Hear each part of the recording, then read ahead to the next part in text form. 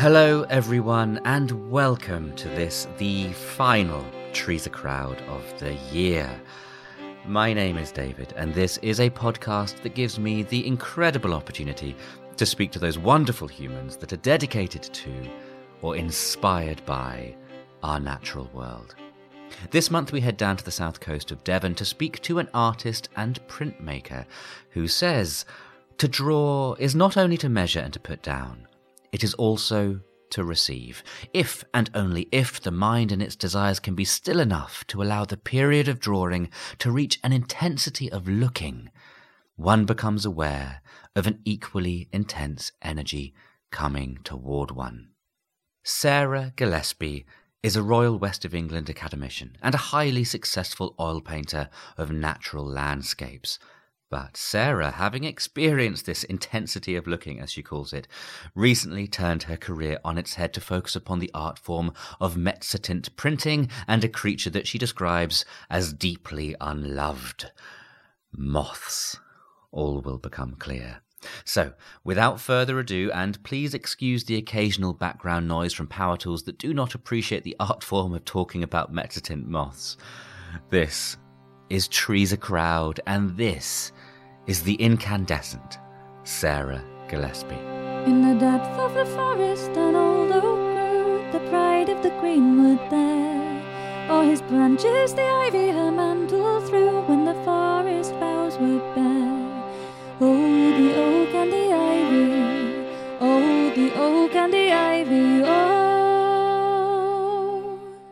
Starting with the most recent, as opposed to starting at the beginning, which is a fine way to start, the most recent thing that I'm just finishing up at the moment, I was asked to be artist in residence at the David Attenborough Building by the Cambridge Conservation Initiative.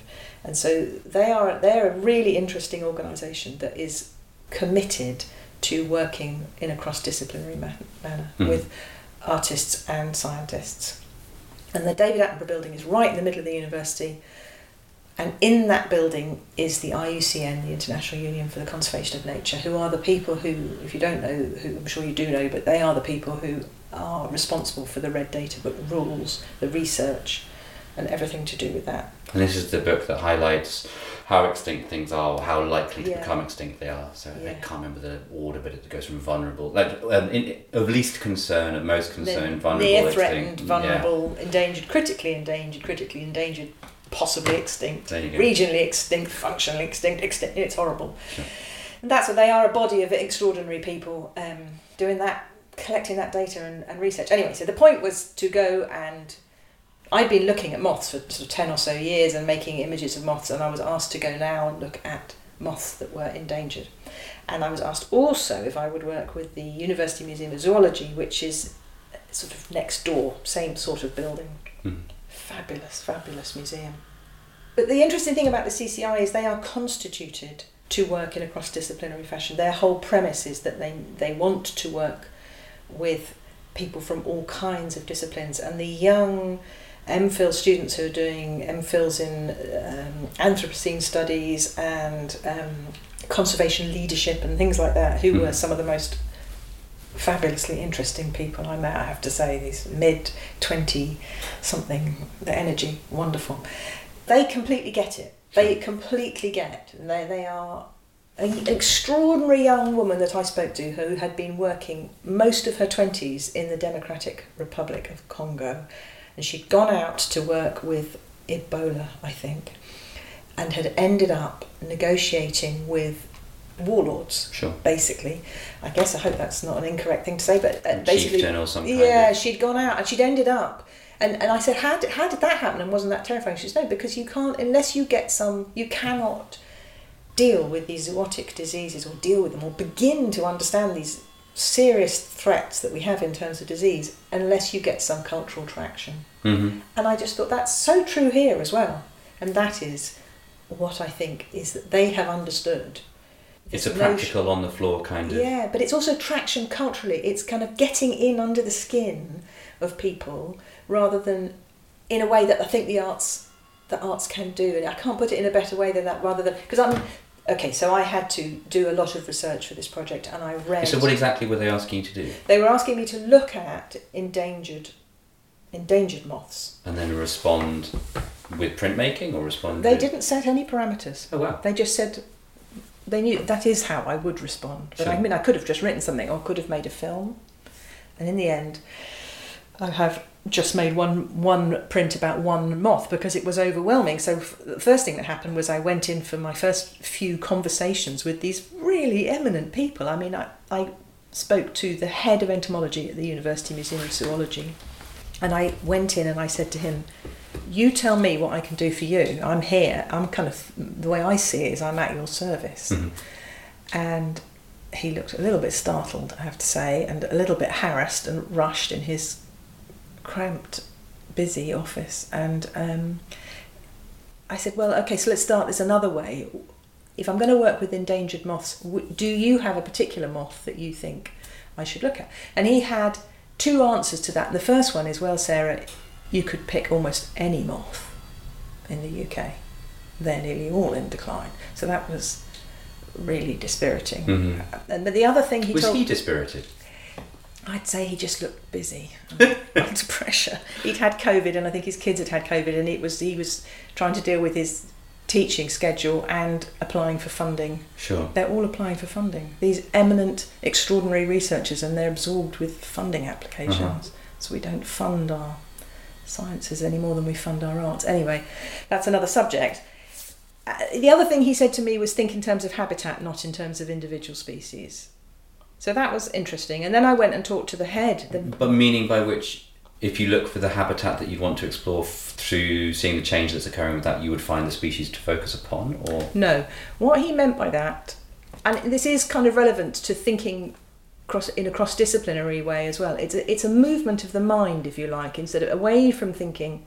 And I think my understanding is that this is happening in conservation generally, is instead of thinking about the individual species, which does have to happen when things are absolutely in that last critically endangered cliff edge, you do have to take actions for individual species, but they are, I think I've understood this more correctly, they are now looking at whole habitats, because you make the habitat healthy, restore a habitat to a healthy, proper state, and things will come. Build it and they'll come. So what did you do? And I love the Kevin Costner quote. What did I do? What did he do? What did you do? What did you focus on? What habitat did you start to explore? Well, I didn't do that. I came out of that interview quite depressed and nonplussed and thought, oh God, I really don't know what I'm doing here. I feel like I'm in the way, this kind of imposter complex or whatever it's called. I'm in the way, I can't do this. And I went on to my next conversation, which with a man called Craig Hinton-Taylor, who's the head of the IUCN. So I mean, that really senior, and he'd made half an hour of his time for me. And the first thing he said to me was, we haven't done a red list for moths. We haven't done red lists for any insects. I was like, oh gosh, the whole premise of why I'm here is false. And he said, they've done mammals, they've done birds, they've done most amphibians, but the taxa of insects is so enormous, they don't even know where to start.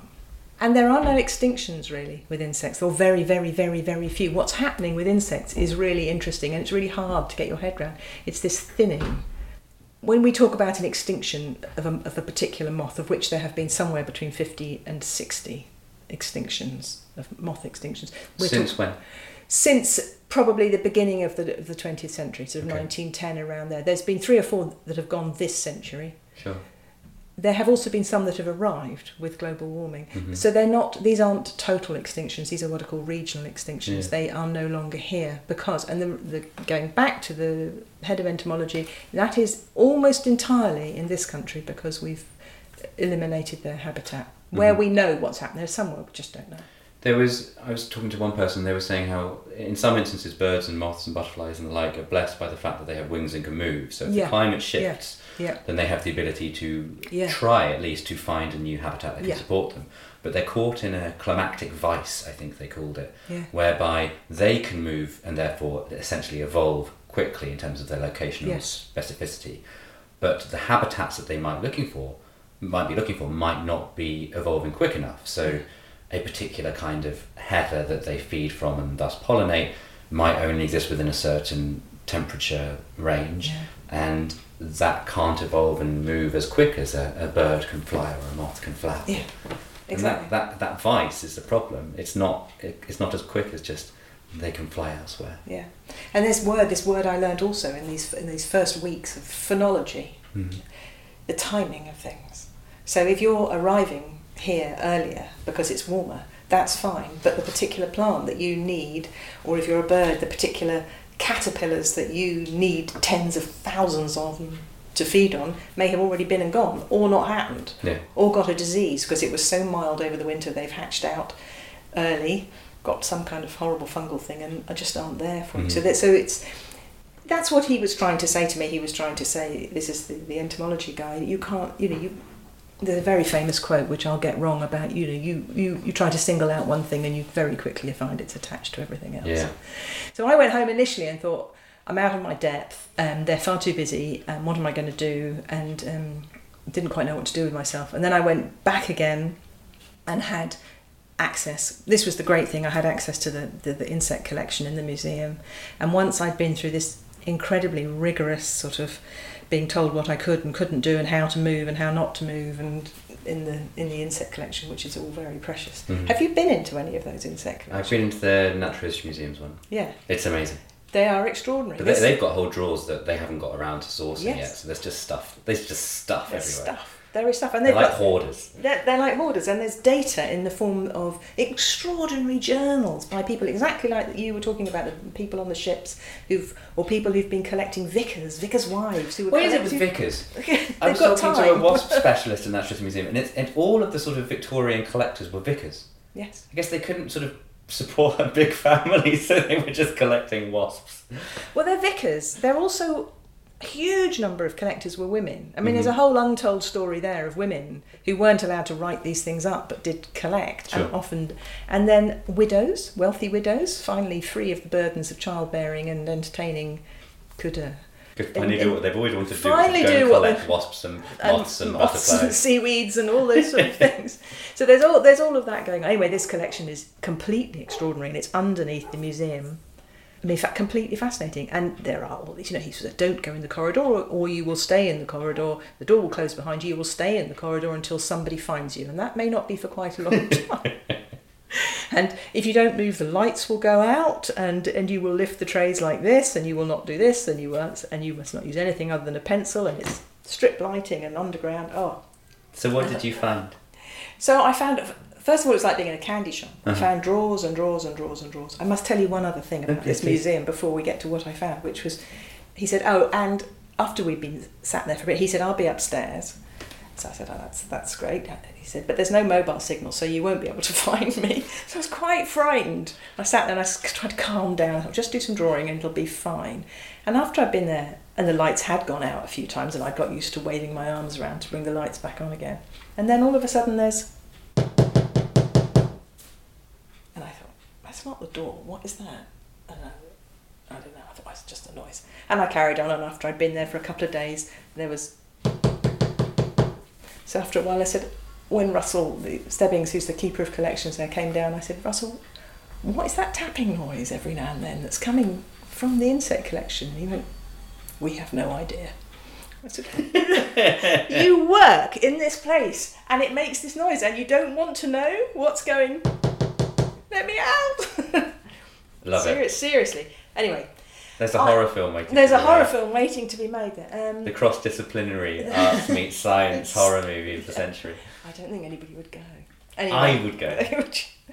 It was fascinating and slightly overwhelming, and a bit like being in a sweet shop. And I was simultaneously entranced by these extraordinary creatures, completely extraordinary. And they're one of those things that the more you look, the more you see, the more you pay attention to them, the more you see. And when you first get out a drawer of, 50 small brown moths, you think, well, 50 more small brown moths, and then you start to pay attention, and they are extraordinary.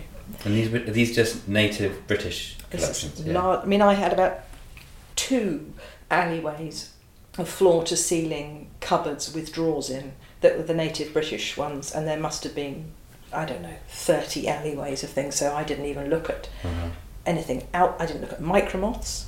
I didn't look at anything non-native. I didn't look at beetles and clear wings. There was lots of stuff I didn't. I just tried to focus on on one thing and tried to be calm enough to kind of think, well, what is calling me, which we can go back to that. I mean, tends to be how I try to operate, to try not to impose myself on it, but try to see what comes forward and says, okay, I think my whole working life has been an attempt to move away from this slightly Western male thing of sort of seizing it and interrogating appearances and sort of comparing appearances to ideals and viewing, like a tourist views the landscape, and to see if I can do this thing of sitting very still and literally and see what comes to me.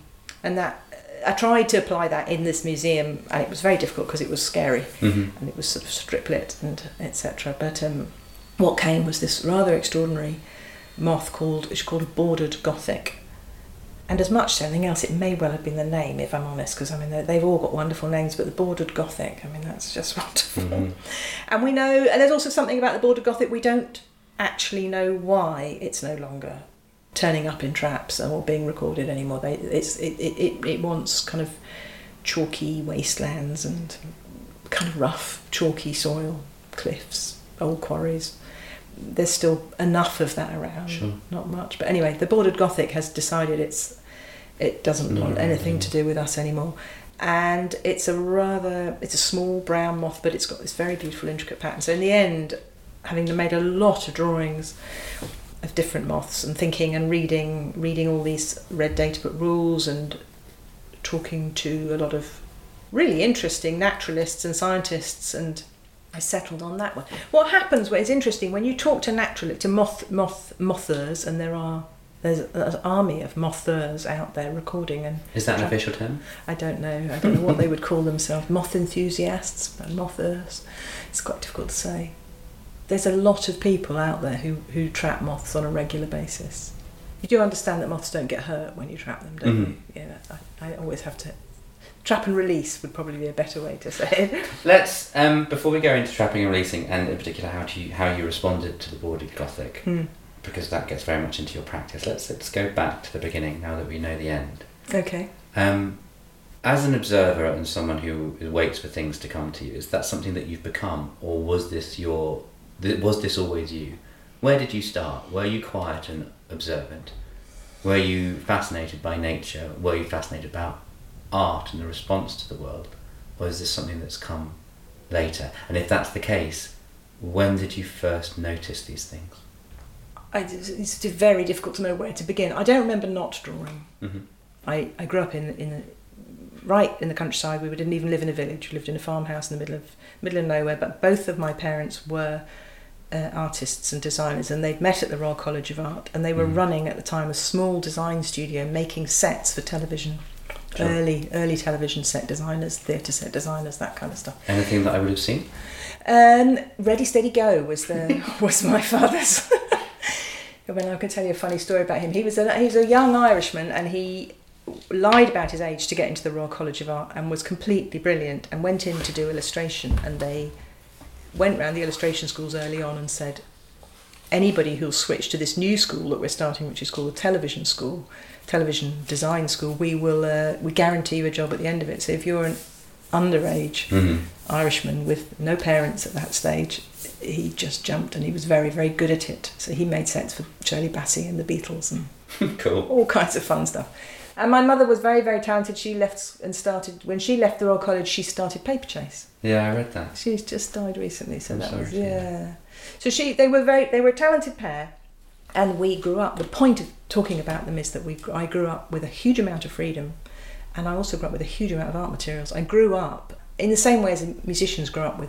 Their children grow up with that stuff in their My house. mum's a musician, so we had a sack barda, a couple of French horns. Yeah. I was on the clarinet, my sister was on the oboe, there were drums, pianos, whatever. We're musicians not because we want to be, but because that was what was in the house. Yeah, and there's no fear of those things, and they're just there. Yeah. So you can try different ones. So their house was always full of everything: gesso, gold leaf, pencils, paper. Always masses and masses of paper, inks, paints, brushes. It was never, that was the sea I swam in. That, and curiously, because they were both working and busy, an enormous amount of time to spend outside on my own.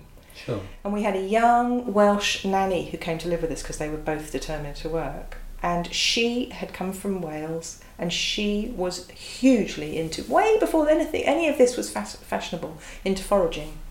Oh, okay. So I don't have a scientist. There was no naturalist in there showing me moths or getting me to raise woodlice in tanks or anything like that. But there was this constant going out looking for things that you could eat.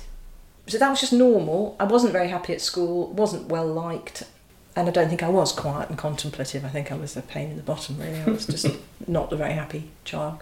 And then what I do remember is this, when suddenly this thing that I'd always done, I remember that transition where I moved from being not well liked by teachers or other pupils, and just being unhappy and a pain, to suddenly, oh my God, you're rather good at this. This is, wow, look, you can do this. And that kind of inner feeling of, oh, hang on, it was like getting a first foothold or something. Oh, I can do this. Here I go. And that was very compelling when you're 15 or 16, about that sort of age, and you're really lost. Do you remember the first bit of art that you did that your teachers went, that's good? Because I remember the first thing I did that actually made them go, oh. Oh. Yeah. What was yours? It was a landscape. Uh-huh. And I think I had got to sixth form, so I must have been 16, and therefore had access somehow to oil paints. Must have been in the art room. Sure. And I just went and painted the field out the back of the house with some trees in the background, and took it in, and that was it. It was. I mean, I think I threw it away a few years ago. Looked at it and thought, that's horrible. It was really, really horrible. But it was that little movement that happened, and from there I carried on. I think being a bit lost, but I more or less stopped doing my other A-levels and just did lots and lots and lots of time in the art room. Mm-hmm. And then that sounds very familiar. Very familiar, isn't it? You start to know. And there wasn't a common room for artists.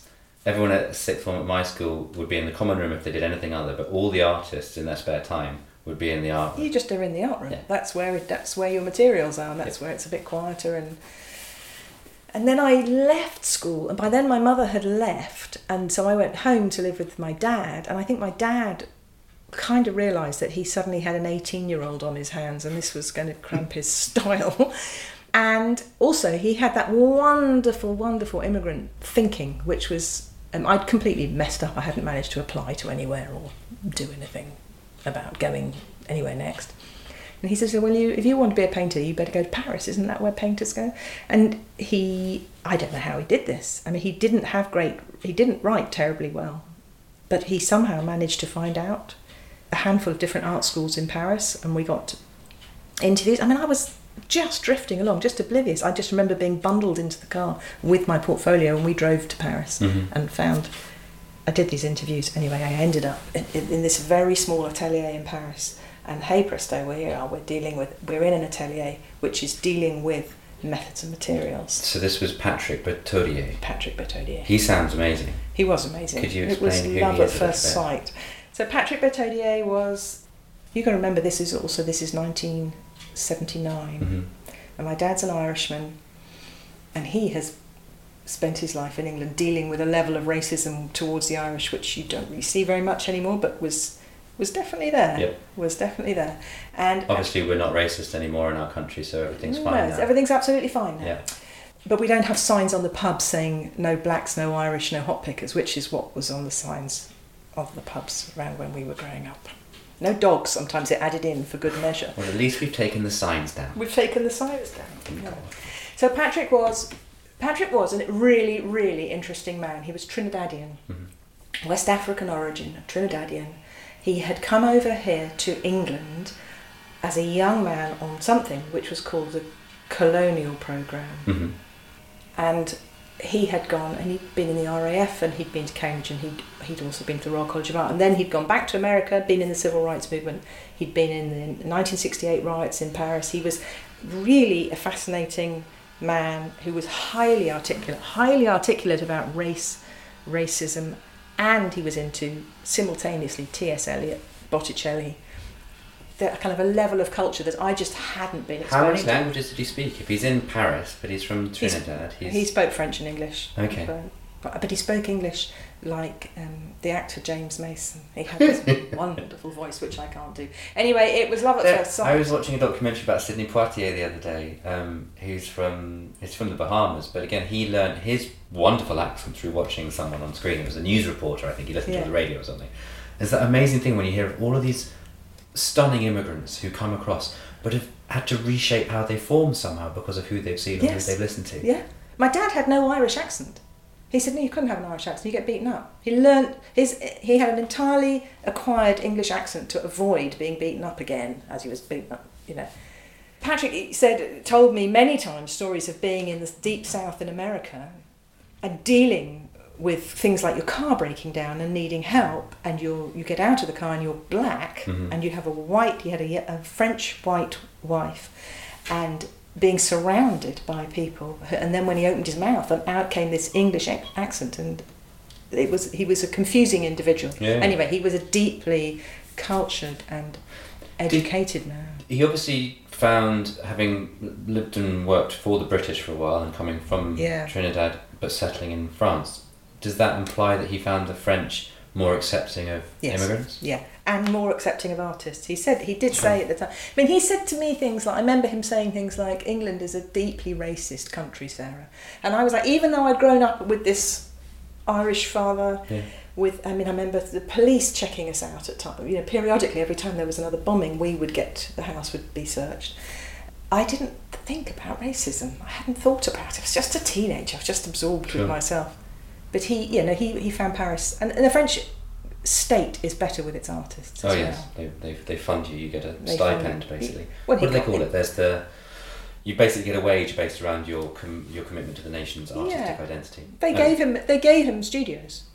You know, he was given when he eventually moved down to the south near Montflanquin, and the mayor said, "We're honoured to have you here. What about this? Would this building suit? You know, would this do? Here it is." Anyway, Patrick was extraordinary, and I embarked on this very old-fashioned apprenticeship, and I literally was given a pencil to start off with. There was about 3 months of drawing before I was allowed to start painting. I just loved it. And when I say given one pencil, I started with one pencil, and by the end of those weeks I was on all 12 pencils. You learned to draw with everything from 6H through to 6B, and it was nuts. It was so disciplined. Anyway, he said, who taught him? Who taught him is a very, very good question, because he was St Martin's Royal College of Art. But then he definitely, that nobody was teaching that stuff. You know, we were learning Van Eyck techniques, so mixed painting with you put it in lacquer and you hide the oils within it so it doesn't lose its vibrancy. Yeah, if I'm right. You're painting in temperate into wet resin layers and things. That's it. That's very, it's very. I think he just self-taught, basically self-studied research, what we now would call research. Anyway, he said, let's paint. Did you bring any paints with you? So I went and got my little box of paints that I brought with me, and my few crappy brushes, and we're looking at these, getting ready, and he's basically getting ready to send me into Paris, to the centre of Paris, to buy what I need to start on painting. And he pulls out these sort of half dozen tubes of paint I've got, and they're all horrible, and he pulls out one which I'm very glad to say Winsor & Newton don't make anymore, and it's called Flesh Tint. And I hadn't thought about flesh tint, I just had a tube of it. And what I remember, and I can see it in front of it, was he pulled it out, looked at it, and he put it down again, and then he rolled up the sleeve of his beautiful arm and squeezed some of this flesh tint out onto his skin and didn't say anything. Yeah. But I've never forgotten it. And it was excruciating. It was totally excruciating. Anyway, that's just another story. So you've got methods and materials from Patrick, and you're there for just a year in Paris, is that just right? A year, yeah. And then you're off to the Ruskin School of Drawing and Fine Art in Oxford. Yeah. Which I guess was a very different kind of training. Yeah. It wasn't a training, really. Did you not enjoy it at all? Did I enjoy it at all? I'd been living in Paris in this extraordinary international bohemian / also very strict household, and then I went up to Oxford, which was a world I knew nothing about, and I was we were in deep into Mrs. Thatcher's reign. I've heard of her. You've heard of her, yeah. And there was there were these people that I also hadn't come across before, who were people who were open Tories. Openly Tories. I had not come across these people before. I had people I was amongst young people who were using words normally in their normal speech to describe people of colour that I won't even say to you on this interview. And I was just so uncomfortable and so out of my depth, and so I didn't enjoy it. There were things I did enjoy about it, but I mean, we probably haven't. There were some pretty lovely things. It's a pretty beautiful and privileged place to be, but there was an awful lot that I was very unhappy with, and the art school I don't think was a very happy place. It didn't quite know how to function. I think it's a much better art school now. It didn't know how to sit within the university, or it was still, let's be kind, it was still learning how to sit within the university. And Oxford has a hell of a reputation to try and find your place within it, I imagine. Absolutely, absolutely. So, and I think I've got to hold my hand up and also say I probably came with the wrong mindset. I came too fully formed in a way. I had this practice in place. I thought I knew what I was doing. I was probably arrogant, and we just went head to head, and I wasn't very happy at all. One or two tutors were wonderful. There was a man called John Newbury who was fantastic, who was gentle and came out and kind of sought me out and persisted with trying to help me. So I was grateful to him. But I spent most of my time, the place I felt at home was the print room, which I didn't see coming at all. Because you were basically a painter. I was basically a painter, but I was so kind of not happy and couldn't fit in with the painting kind of scene and the painting crowd. And you had to do, I think in all art schools, you have to do like a few weeks of each discipline. And I got into the print room and went, okay, this is because we're back to methods and materials. Sure. Here we are suddenly. This is not just paint, Sarah, just express yourself. The art school, the painting school that's all very well, very clever, but when you're going to express yourself, that's a terrifying thing to say to me. I found that I've always found that terrifying, and I would like to come back to the subject of self-expression, because I have found that terrifying. It's like when somebody tells you to be yourself, you suddenly panic. I have no idea what that is. So printmaking was fabulous, and suddenly we're back into materials and process and ways of doing things and stuff I could actually kind of get hold of and learn. So I spent most of my 3 years printing in the print room. And then when you left, as I understand it, you just painted again. I just painted. Is that just because that's what people wanted and you had to make a living, or? I don't know. Printmaker, I didn't have a press. You need kit, equipment, and space. And I was living in various rented places, and I didn't have the equipment. And I was painting, but I just didn't go into art school and paint. I painted in my rooms. Sure. No, but I don't know why it took me so long to go back to it. So, and I'm going to gloss over the vast majority of your professional career, but please do. It's not very interesting. But I've got you. I found you described as a meticulous observer of the subtle effects of light on the landscape, and that's you as a painter. You're also a Royal West of England academician. Yeah. And this is all for your painting work. Yeah. If you could read aloud this bottom bit, which is something that you wrote in May of 2018. I'm trying this year to draw and paint trees as if its presence meets my absence, as if the presence of the sky comes only from the pregnant absence between the branches, as if the water and carbon that makes us both could speak of shade and sunlight, starlight and frost, and most of all, as if the black trunk and heavy limbs rise, as of course they do, from the compost of the land, leaf mould, wing dust, robin's bones, and my own. One of the main reasons I got you to read that out loud was because a year later, in May 2019, you wrote that process managed to make you feel uncomfortably disconnected. You found it shiny and superfluous. Oil painting. Yeah. Okay, so that little quote that you've got there is about drawing. I think it says, I'm trying to draw. Or to draw and paint trees, as if. And paint. Yeah. Okay. Why did you fall out of love with painting and drawing? Well, there are personal reasons and political reasons. I'm not out of love with drawing by any means. I draw. Drawing is a constant. Sure. So one of the reasons that drawing is a constant is when you go out with just a pencil and a sketchbook. It's so simple and so primal, if you like. If you think about it just in terms of it's a stick of charcoal and a blank sheet, there's not very much in the way of that business of sitting yourself down or standing yourself against a gate, leaning, finding somewhere to be and stay still and let the things around you resonate and start to resonate with your own bones and your own body through your eyes and your hand. If you're fannying around with paints, trying to mix colours and deal with that as well, I find, many people can do it. Monet could do it, lots of people could do it. I find there's too much of me around. There's something about paint that there's too much of me in there. And I really badly need, when I'm outside, to really put me very quietly to one side. Sure. And get out of the way. It's hard to do. And the other thing that happened, so that's the personal side of it, that's the kind of experience, how I experienced it. The other thing that happened was I was showing paintings and I was having a reasonably successful career, and it's all is good. And then you start to realise that you would be making, I maybe made about 4 paintings a year. They were detailed, took a long time to make, and I was blessed and lucky in that they sold relatively quickly, but they would sell and they would go straight into somebody's collection and go into a vault, and that would be it. And all the kind of, doesn't matter how fine your thoughts and your words are about what is the poetic or the ecological meaning of what you're doing, it's gone. To be honest, the sort of nadir of it all was when one was bought for the guest bedroom of this fellow's second yacht. And I think I said something to him when I eventually met him. I said, I don't think you can put paintings on a yacht. And the dealer I was with at the time literally kicked me and said, you're not thinking about the same sort of yacht as this is.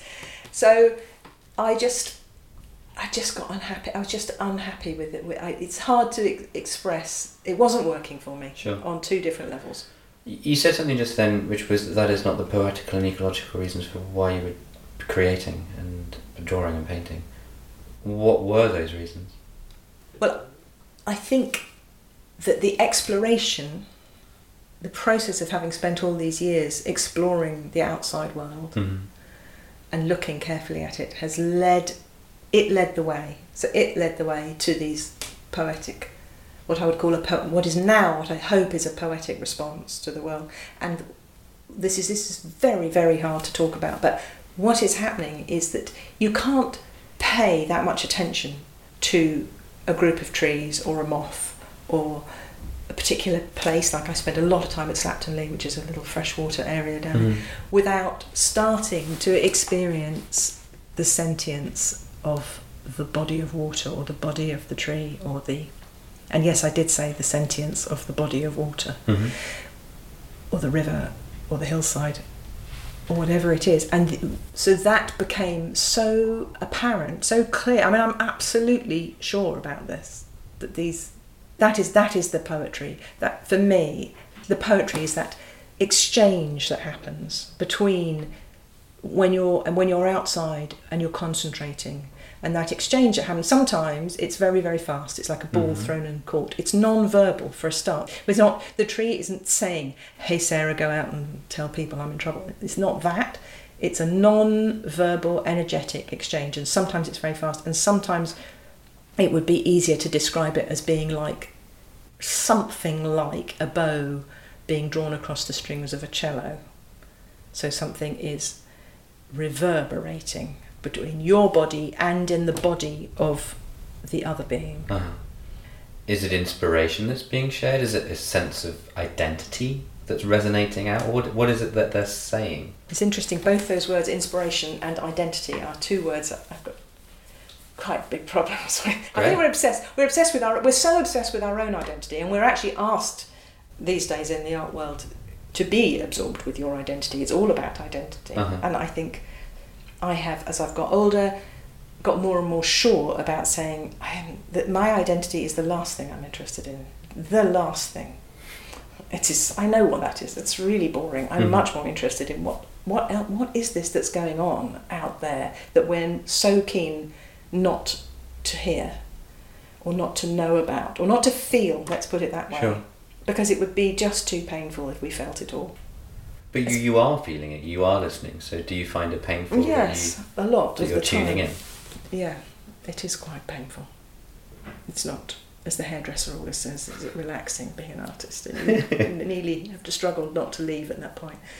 And is that why, therefore, to have your work displayed in a yacht, you feel intrinsically misses the point, because no one would want something painful above their bed on a super yacht?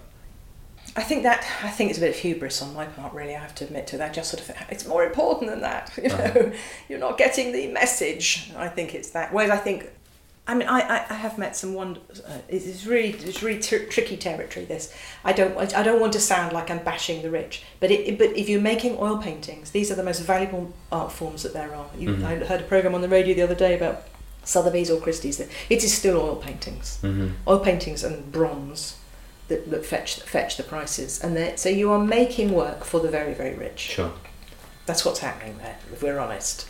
And I became increasingly uncomfortable with that, and that allied to the fact that I wasn't able to do this tuning in that I can do with drawing if I was painting, made me stop. Printmaking is not, people say printmaking is democratic. Democratic is the wrong word. It is slightly subversive, because it subverts the notion it subverts the notion of uniqueness, of special, of a little bit. It slightly undermines the idea that if you buy this, you've got something that nobody else has got. Yeah.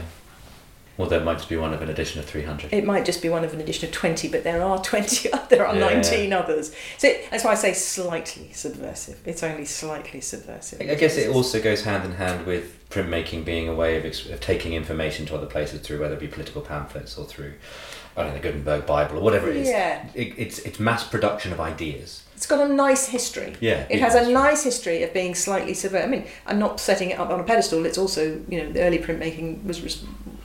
text print was responsible for much witch hunting and stuff like that. So it's not all good. So what drew you back to printmaking then? I got myself into this sort of stuck state of unhappiness, and a friend said come printmaking, and I just went printmaking, and it was almost as soon as I was back in the print workshop. Print workshop that used to be run at Dartington, which is just near here, and I was just like, oh yeah, this. Oh yes, this is just lovely. It's just like a falling away of superfluous stuff. Mm-hmm. And then Mezzotint in particular I got into because there's technical reasons which I probably won't bore you with, but I found an article where you said that you got into Mezzotint as a method because of its difficulty. Yes. It's really difficult. It also doesn't involve any acid, and you don't need a lot of specialist equipment. Mm-hmm. You just need this to prepare the copper in a certain way. Yeah. But I think so you for layman's terms, you scratch your design into a copper plate, and then you run I don't know what you'd call it, like a device across the top that puts dents into the copper plate in 64 different directions, and that gives you multiple textures and tones. Quick history lesson. You can say what Mezzotint is better than I can. Mezzotint was invented in 1642 by Ludwig von Siegen, invented. They were trying to find a way of making more tonal engraving. Line engraving had been going on for ages. They were trying to get more tonal subtlety into engraving in order that they could reproduce oil paintings, which were becoming a bigger and bigger thing. That's where it because starts. Everyone wants an oil painting because it's the most amazing thing, and so therefore we'll mass create them in a printed form. Yes, that's right. You can't have an oil painting, but you can have a Mezzotint. You can have a Mezzotint of the same thing. So, but what that means is that it's just you and some tools and a piece of copper. Sure. And then a printing press. But you can go and use printing presses in different places. But what I like about Mezzotint, apart from the fact it's really difficult, which helps me because, again, it's this business of sort of dealing with the sort of chattering, what the Buddhists call the monkey mind, quietening that with the difficulty. So that's out of the way, and you've just got to concentrate really, really hard. Mm-hmm. What I like about it is that things don't have edges. And it was Blake that said nature has no outline, but imagination does, which doesn't quite apply to what I'm saying. But there is this idea that you don't draw lines around things with Mezzotint. You draw them out. You draw them forth from the darkness. The image is drawn forth from the darkness. You have to work in reverse, don't you? You work in mirror and in reverse. Yeah. So it's there's the tricky, there's White the difficult bit. Yeah. There is not there. Yeah. And it's the mirror image of what it is. And there is not there. And so it's an art of erosion. You're dealing constantly with absences, with what's not there. Which again, circles back to what I was saying. So if you're dealing with what's not there, if you're dealing with the pauses, the places. The piece I read out earlier, you're dealing with what's between things, the absences, the pregnant absences, sure, as the Taoists say, then you're not dealing with yourself. You're not dealing with gesture and with mark making, really at all. It's really hard to explain. It's almost like you're eliminating all of that. So in that space that you create, if you get rid of all your gesture and all your expression and all your desire to put yourself forward, is the thing comes to you.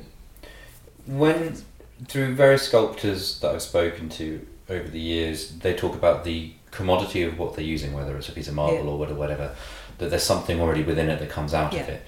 with Mezzotint, by putting your image on top of the copper plate, but it being an extant object upon which you're placing it, is it a dialogue? Do you believe that the copper plate itself already has that image within it, or are you having a role of imposition there? Well, exactly. No, I don't think that the image is within the copper plate. I mean, the copper is problematic if you want to go there. It's an extracted metal, an extracted heavy metal. Mm-hmm. So, I mean, I do periodically think I should probably stop. Can you reuse them? Could you? They can be recycled. Yeah. That's the mitigating factor. It can be completely recyclable, but it's still a mined material. Yeah. Art is not carbon neutral. Art is, I mean, we're moving it around. And would art be interesting if it were carbon neutral, or would so much of the self of the creator through the act of actually trying to be it? I mean, and this is in the current age. Hopefully, in the future, we'll be all so carbon neutral that it's taken for granted. But in the current age. Well, interestingly, the future of art, which is these NFTs, have got the biggest carbon footprint of all of them, yeah. So we're not actually sorting this out at all. It's the same model. It's the same capitalist model of the value of the thing being the main thing. The scarcity. How do we make something so scarce that we can make it more valuable? Yeah. I was reading they call them mining. Yeah, the minting. Minting and mining. It's awful. All the amount of computers you need to make them unique. Yeah. It's a wormhole that I don't want to go down now. No. But it is a disgusting one. NFTs, I think, are a bit of an abomination, to be honest, sadly.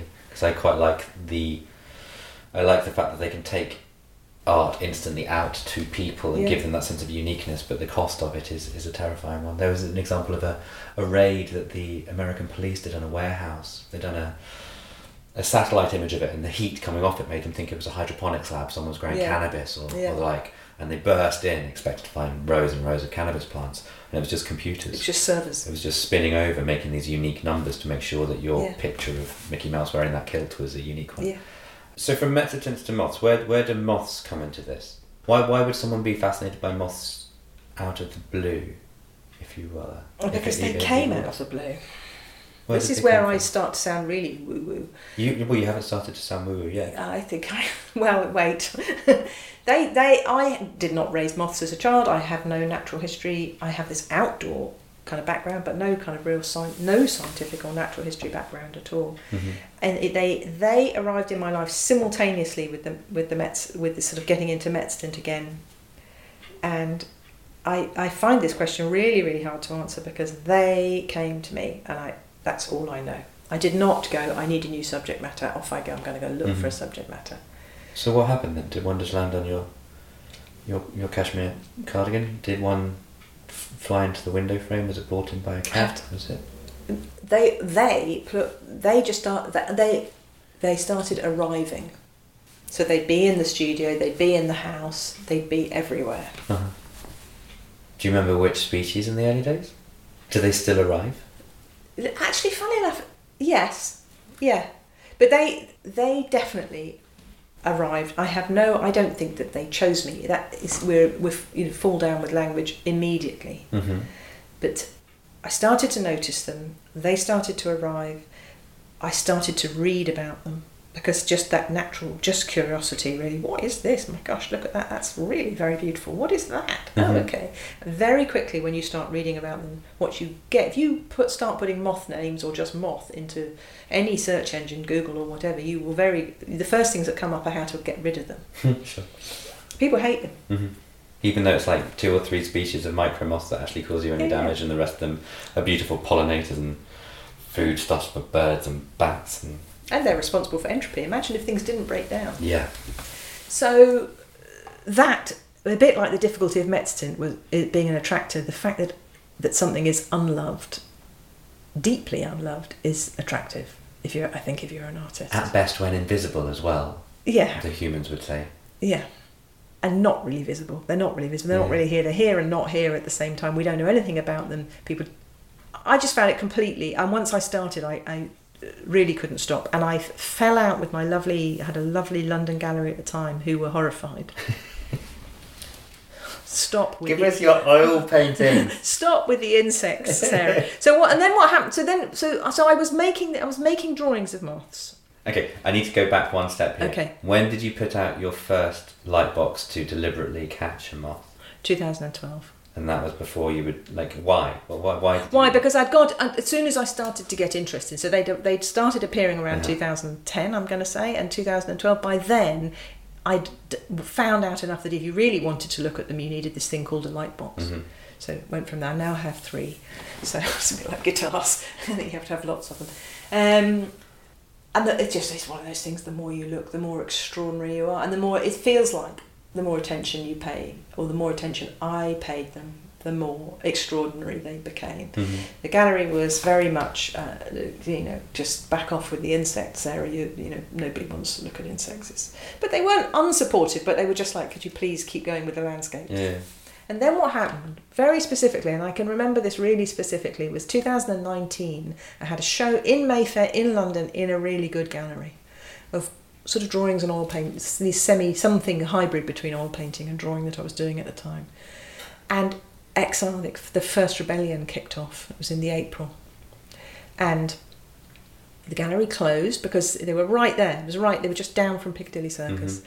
And nobody knew what was happening. I knew what was happening because my sister was very involved at the time. Was right there. So, and I know a bit about non-violent demonstration and stuff. I knew it was a non-violent demonstration, and I had for years, have been writing and campaigning and thinking about biodiversity collapse and climate change for a long time. So it seemed to me to be completely this natural thing that was happening, and almost like a relief, like a boil bursting. Finally, we're on the streets, sort of thing. But it was, I think, for people in Mayfair and stuff, this was threatening and terrifying. It took them a few days to open the gallery. And I had asked I wanted the show to be called Dear Earth, I Couldn't Live Without You, which is a kind of long and a bit self-indulgent title, but that's kind of what it felt like. Mm-hmm. And they had not wanted to call it that, so it had been called something very anodyne, like New Work. And it took a few days, I think, for people to understand what was going on. But what I realised was that I was in the wrong place. Sure. I was in the wrong world, and my sister was saying to me, "Why aren't you on the streets? Come on!" And I was going, "I can't. I'm not brave like you. I don't want to be arrested. I hate crowds. I really can't do crowds." She was saying, "Well, come and peel carrots in the vegan kitchen then." I thought, screw that. I've done 20 years of raising children. I'm not peeling carrots. I can do something better. But it was, frivolity aside, it was a really challenging. It was a very good challenge to all of us. What are you doing? Yeah. It was a really necessary challenge. What are you doing? Planet's burning. So the exhibition finished and it was fine. But I came away, left the gallery, and thought I had to have a rethink. And I thought, okay, well, I think what I will do is I will spend what I will do. My answer to that question is, because I don't think climate change can be separated from species collapse. Mm-hmm, I will spend the whole of this year, and I will dedicate myself just to these moths and to making work about that. And I will go on a sort of verbal strike, whereas I will only talk about my work in terms of what's going on, and I will stop talking about my work in the kind of normal formal terms in which one learns to talk about art, and that's what I did, and it didn't go on for a year. It didn't stop. It's ongoing. It's ongoing. So how are we talking about your work now? If you were to explain what your prints of moths are, and I always think there should be a better plural for moths. No, there isn't. Myth. How would you describe your mezzotint myth? My mezzotints are my neighbours, is how I think of them. I've never been happier in my work. That's amazing. I can say that. I have never been so kind of sure of my footing as I am now. Are you sure of yourself, to go back to what you wanted to go back to earlier? I'm uninterested in myself. I'm totally uninterested. Is that the best way to find happiness and contentment? Yes. They are far, far more interesting. They're so much more interesting. I mean, that's all I have to say on Do they have characters, the moths? No, that's to impose an entirely human construct on them. What is extraordinary about moths, is that we're all taught metamorphosis, which interestingly is a word I struggle to say at school. But what is interesting when you really think about it is that they continually die unto themselves, is the expression. They lay eggs and then they die. They die very quickly. They don't have long lives. The eggs hatch into caterpillars, and then the caterpillars voluntarily dissolve themselves and turn themselves into a soup with something containing imaginal cells. Extraordinary. And then out of this comes another moth which will last a few weeks. Its entire existence and this is where we're back to our head of entomology at Cambridge, its entire existence will be dependent on either one or a handful of plants or plant types. Yes. It doesn't exist separately from the plants. The one thing I always got upset with about metamorphoses was that we always saw the butterfly or the moth as the end goal of which they were striving for. Yeah. And there are a number of species that only even eat when they're in their caterpillar stage. Yeah.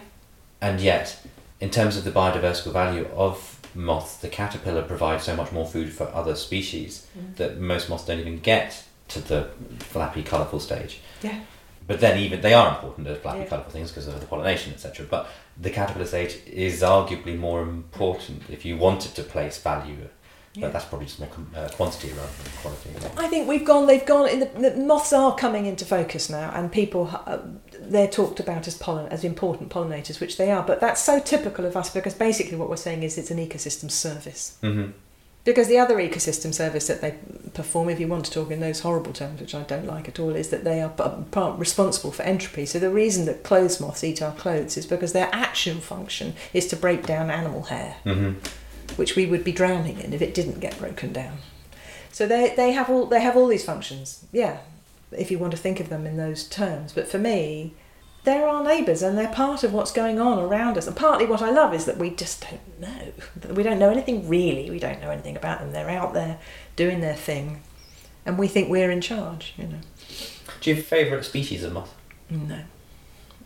One should never have favourites amongst children. No, I don't know. And there's ones I really like. There's ones I'm really happy to see. You get this thing, we were talking about mothers earlier. You get this thing where, and this is something else I've learned really just this year in Cambridge, is you do get this thing with mothers and people like me who get interested in moths where you start seeking out the rare. And that's always very exciting. You wait for certain moths appear very specific times of the year, so you start waiting for September when the Clifton nonpareil might turn up, and all this, that, and the other. You get very excited about certain more unusual things. But what I learned from the entomologists was it's the common things that really matter. We're much more dependent and tied into those things that are common, and if they start to collapse, then we're really in trouble because the common things are tied into way more things. Yeah. A rare moth is probably connected to a rare plant. Yeah. So it's a very small little circle of connections.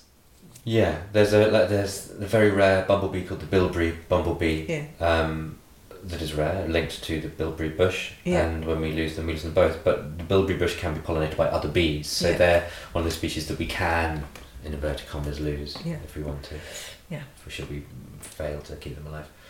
There are 3 questions that I ask everyone on the podcast. Yeah, go for it. The first one is, if you could go for a walk anywhere in the world, where would it be? It would be the west coast of Ireland, which is completely going off at a tangent, but it's... Are we talking Ring of Kerry? Are we talking Connemara? We're talking Connemara, specifically somewhere right out on the west coast near Inishbofin. So that is simply because to do that is to go for a walk with my dad, west coast of Ireland. White sand, Atlantic edge, the edge again, just somewhere I've always felt very at home. What would he have thought about you and your moths? Oh, he was fab. He was 100%, 110. He said 110%. I support you 110%. Whatever I did, he would be pleased that I'm doing it. He would probably think it was a bit bonkers making met stint, and the engineer in him would be desperately sure he could invent a quicker way to do it. But no, he was very proud. Very proud man. Do you love the fact that you are making the small, forgettable, some people would call them annoying things into substantially sized copper plates, using one of the hardest artistic techniques that there is? Yeah, I mean, all of the hardness, all of that kind of stuff, copper and it's difficult and met stint, is just a way of attracting your attention. Okay. As I understand it, all of your prints so far have been of endangered moths or common moths, but they exist. They're extant moths. Yes. What moths? Yeah. Myth in the atmosphere. Myths. Have you done any extinct moths yet? This most recent work, so the culmination of the Cambridge residency is a moth that has recently become extinct from these islands. This is the bordered Gothic. This is the bordered Gothic. I look forward to seeing it. Yeah, you will see the bordered Gothic. Second question. Who is your natural history / art history, if you should be a hero? Oh dear. That's really hard to answer. Probably Filippo Lippi, somebody like that. Why? Who? What? Fra Filippo Lippi, because of the devotional nature of their work. We haven't talked about Annunciations, but there's a painting in the National Gallery of his Annunciation painting, which has obsessed me for years, because Annunciations are a really interesting thing. So they are a male view of a mythological, supernatural event, but there are hundreds, if not thousands, of Annunciation paintings, and it's always intrigued me. This is the arrival of the angel Gabriel to inform the Virgin Mary, who is in a contemplative, reclusive indoor space, and he always comes from it's an angel, so it's a genderless being, winged being, comes from the outdoor and tells her that she's been chosen to have the baby Jesus. It's all that kind of stuff, but you use the word inspiration. But what I've always found very interesting about that image is, one, the state of readiness of Mary, this absolute state, which I think is key for artists, and again goes somewhat against this idea of this sort of artist that bestrides the world and goes out and seizes it. What if instead the artist is somebody who waits and is very, very still? And this arrival of something quite miraculous. And they're always presented in the same way. So the angel Gabriel comes from the left and Mary sits on the right, and there is often a dove or a swallow to represent the Spirit. Yeah. What if you spun that whole scene through, what would it be, 90 degrees, 180 degrees? You can tell I'm no mathematician. On a vertical axis, you're flipping it. You're flipping it, yeah. So that you see it from the point of view of the Virgin Mary. So what did she see when that happened? And that moment of what happens, if you turn it through the 90 degrees, what did she see, has always kind of intrigued me.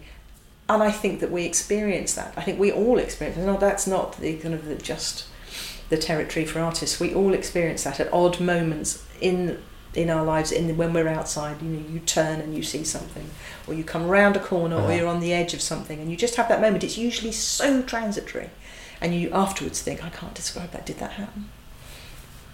When you do your moths, do you choose a perspective? You go top down, moth's head at the top, at the bottom. Yeah, and the symmetry is almost overwhelming, and the dissymmetry is there for a very good reason. So this thing about if you look at a moth upside down, it will look like how birds see it before they're about to come down. Nearly always looks like a small mammal. Yeah. If it doesn't look like a tiger, they look like they've got ears at the top and eyes at the. So some of them look deliberately like bird poo. Some of them look like lichen. And some of them look like, unbelievably like twigs and leaves. Yeah. And some of them look like small mammals. So that's, I just got attracted. I just find the symmetry so compelling that. And also, I don't want to make wildlife paintings. That was kind of like, I don't want to do that. So I didn't want to put them into naturalistic settings or anything like that.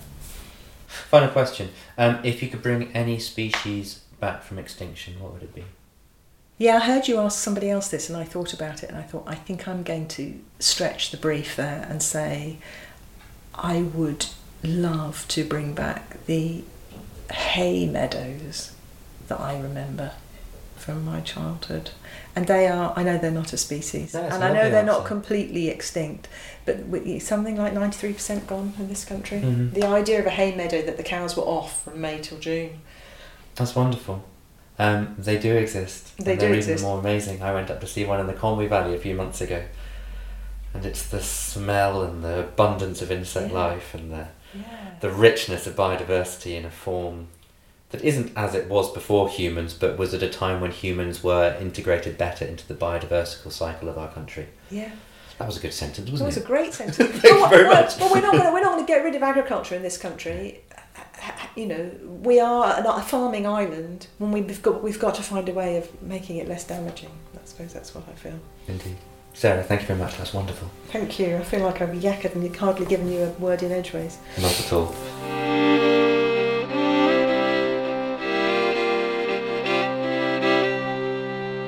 A huge thank you to Sarah. I could have honestly spoken with her for hours, but alas, we do not always get what we want. But if you would like to see some of Sarah's moths, and I have no idea why you wouldn't, you can go and see her previous work and indeed her recent Bordered Gothic at the Rabley Gallery just outside Marlborough and in the David Attenborough Building in the University of Cambridge as part of the aforementioned Cambridge Conservation Initiative. Or indeed you can find them on her website, a link for which can be found on ours, treesacrowd.fm, alongside further information about everything that we have spoken about today. And if, like Sarah, you long for a world brimming with the wildflower meadows of yesteryear, as chance would have it, our first Trees a Crowd of 2023 will be one recorded sitting in one such meadow. On the second Tuesday of 2023, you can hear me in conversation with both the truly inspirational botanist, Dr. Trevor Dines, and his mini herd of Highland cattle. But until then, have a fantabulous winter break and a very, very happy new year. And I will see you next year. Bye-bye. Oh, the oak and the ivy. Oh, the oak and the ivy. Oh. This podcast is produced by OG Podcasts. Find out more at ogpodcasts.co.uk.